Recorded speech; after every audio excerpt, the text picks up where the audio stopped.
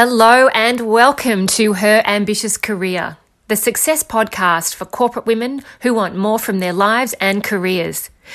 Each week we share career and leadership strategies to help you set stretching goals, own your value, build visibility and credibility, gain recognition, get paid and confidently take your career to that next level. Whatever your ambition, let's do this thing. Now, here's your host and career success expert, Rebecca Allen.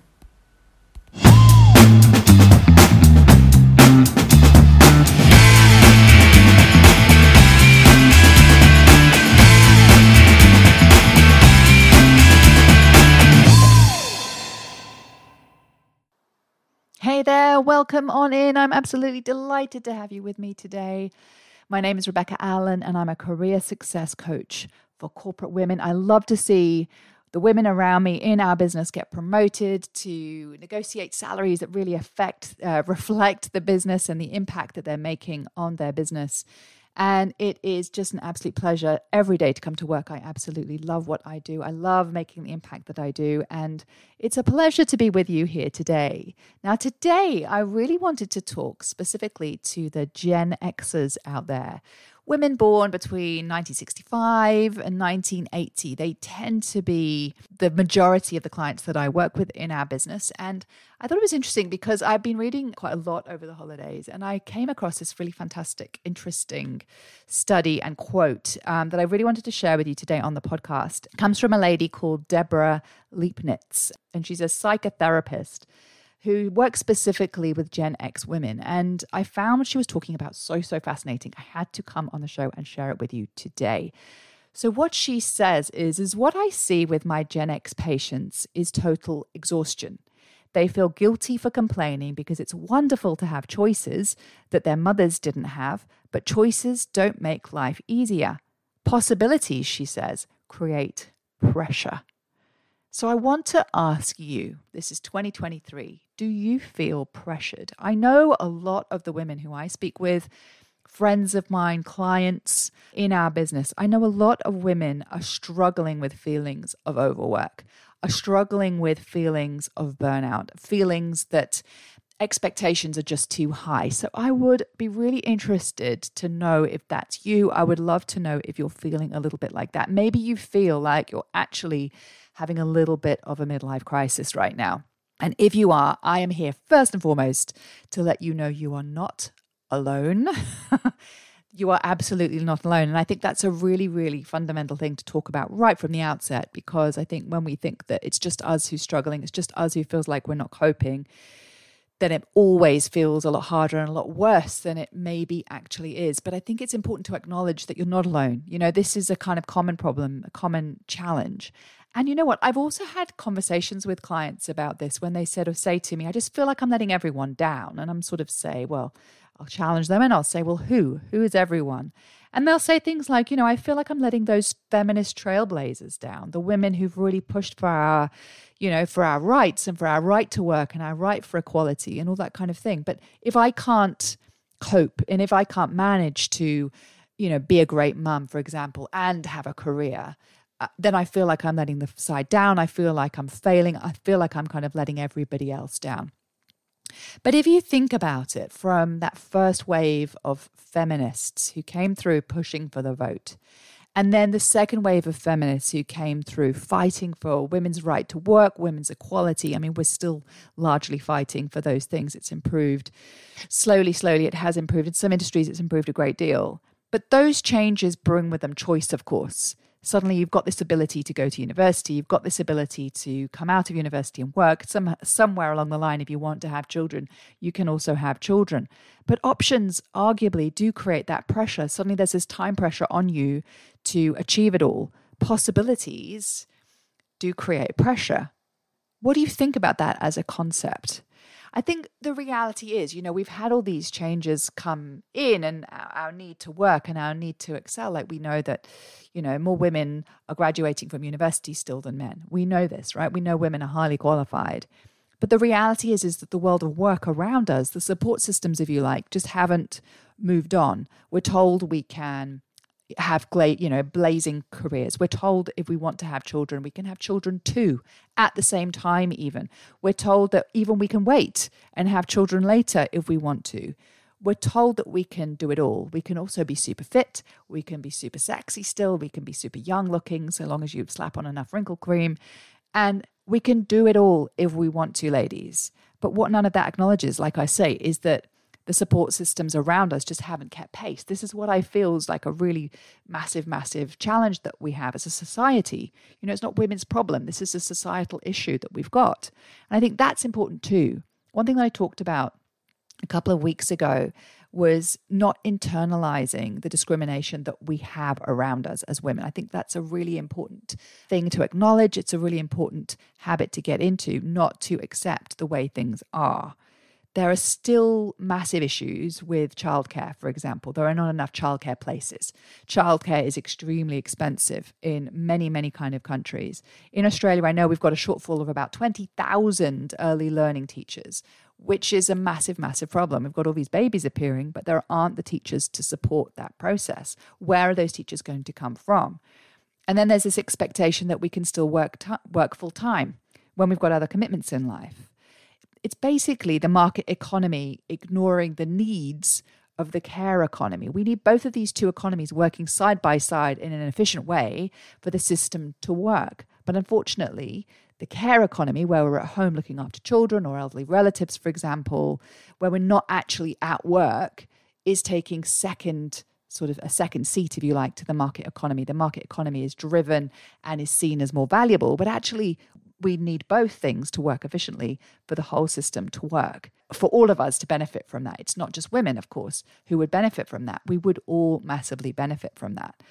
I think flexibility in terms of how we work is another way of looking at this, right? So there are companies at the moment who are trialing this idea of the 4-day working week. And early research is already coming in showing that, the 4-day week isn't impacting productivity. In fact, it's actually improving productivity. Unilever has currently trialed it in New Zealand and is now rolling it out to Australia to see whether they can scale the benefits. But it's clear from the Unilever's trial that they're actually seeing, great benefits from the 4-day week, having trialed it in New Zealand. And there's a company called 4-day Week Global, which is a company that's championing this process across the globe at the moment with different companies to see what this impact of a 4-day working week looks like. I know that they're going to be publishing their results later in 2023. So it's going to be really interesting to see how that comes. A lot of women are still struggling with gender bias within their companies, where male mates are, promoted in favor of highly qualified women, for example, or where internal roles aren't even made public. And so the women who are interested in those roles don't even have the opportunity to actually put themselves forward for them. I've had clients who've come to me with those challenges. And sometimes, just being the best fit, being the most qualified person, being the person who works the hardest is just not enough in those environments. So it's a question of, just being spread too thin. I see so many women just being spread too thin, trying to do too much across too many different genres of their life and areas of their life, and needing to perform, needing to hit those expectations across all those different facets of life. And it's just totally exhausting. We know still that women are bearing the brunt of domestic chores, domestic issues and home life, that mental load of managing multiple diaries. If you have children in the house and you're managing lots and lots of different school diaries and social diaries, it's absolutely exhausting. And there's still plenty of research to show that that is all landing squarely on women's shoulders still, even now in the 21st century, in many households. Not all households, of course, but in many households.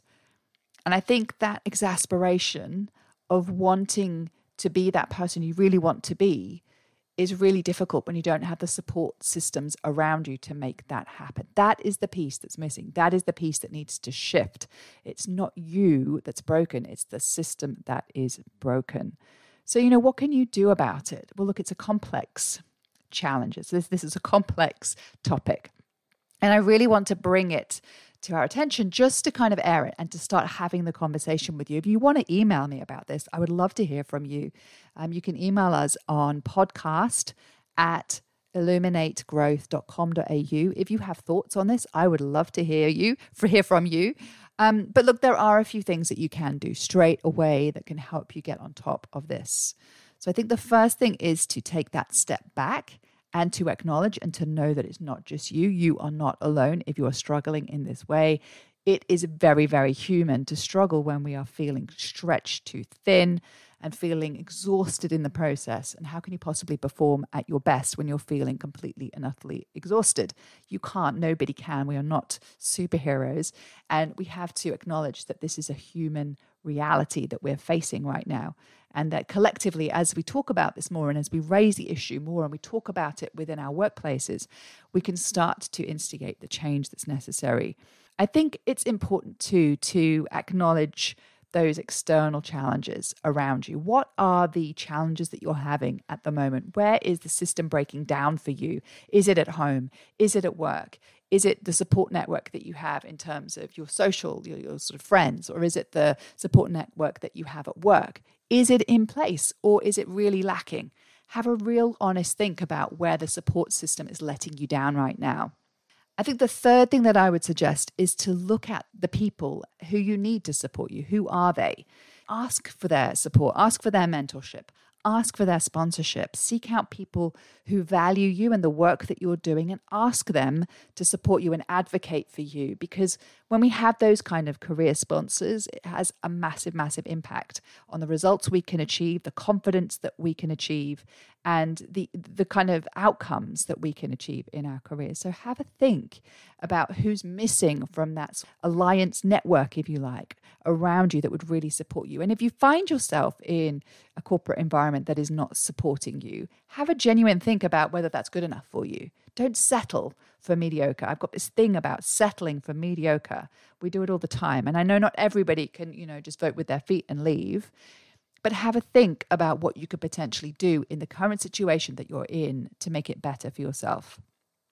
Always seek out good opportunities. Just be proactive about looking for the opportunities around you because they are there. They do exist.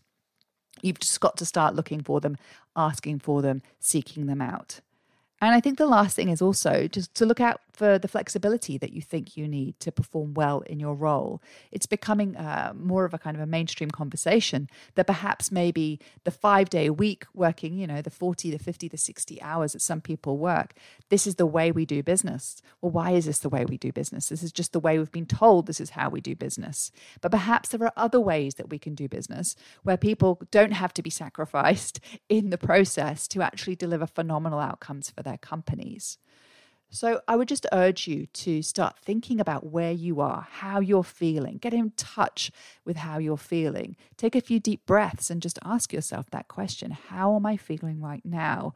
Where's that coming from? What's missing for me right now? What do I absolutely need to feel better, to thrive, to operate at a better sort of level of energy within my company? What actually do I need?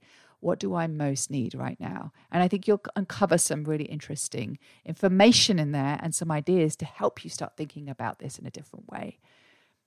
I hope that's been really interesting. I really want to use the podcast as a means to talk about important matters, not just about all the strategies to get ahead in your career, but just to also start thinking about the emotional needs that we have and to acknowledge how important they are in our bid to move forwards in our careers and move forwards in our lives to be phenomenally successful and fulfilled.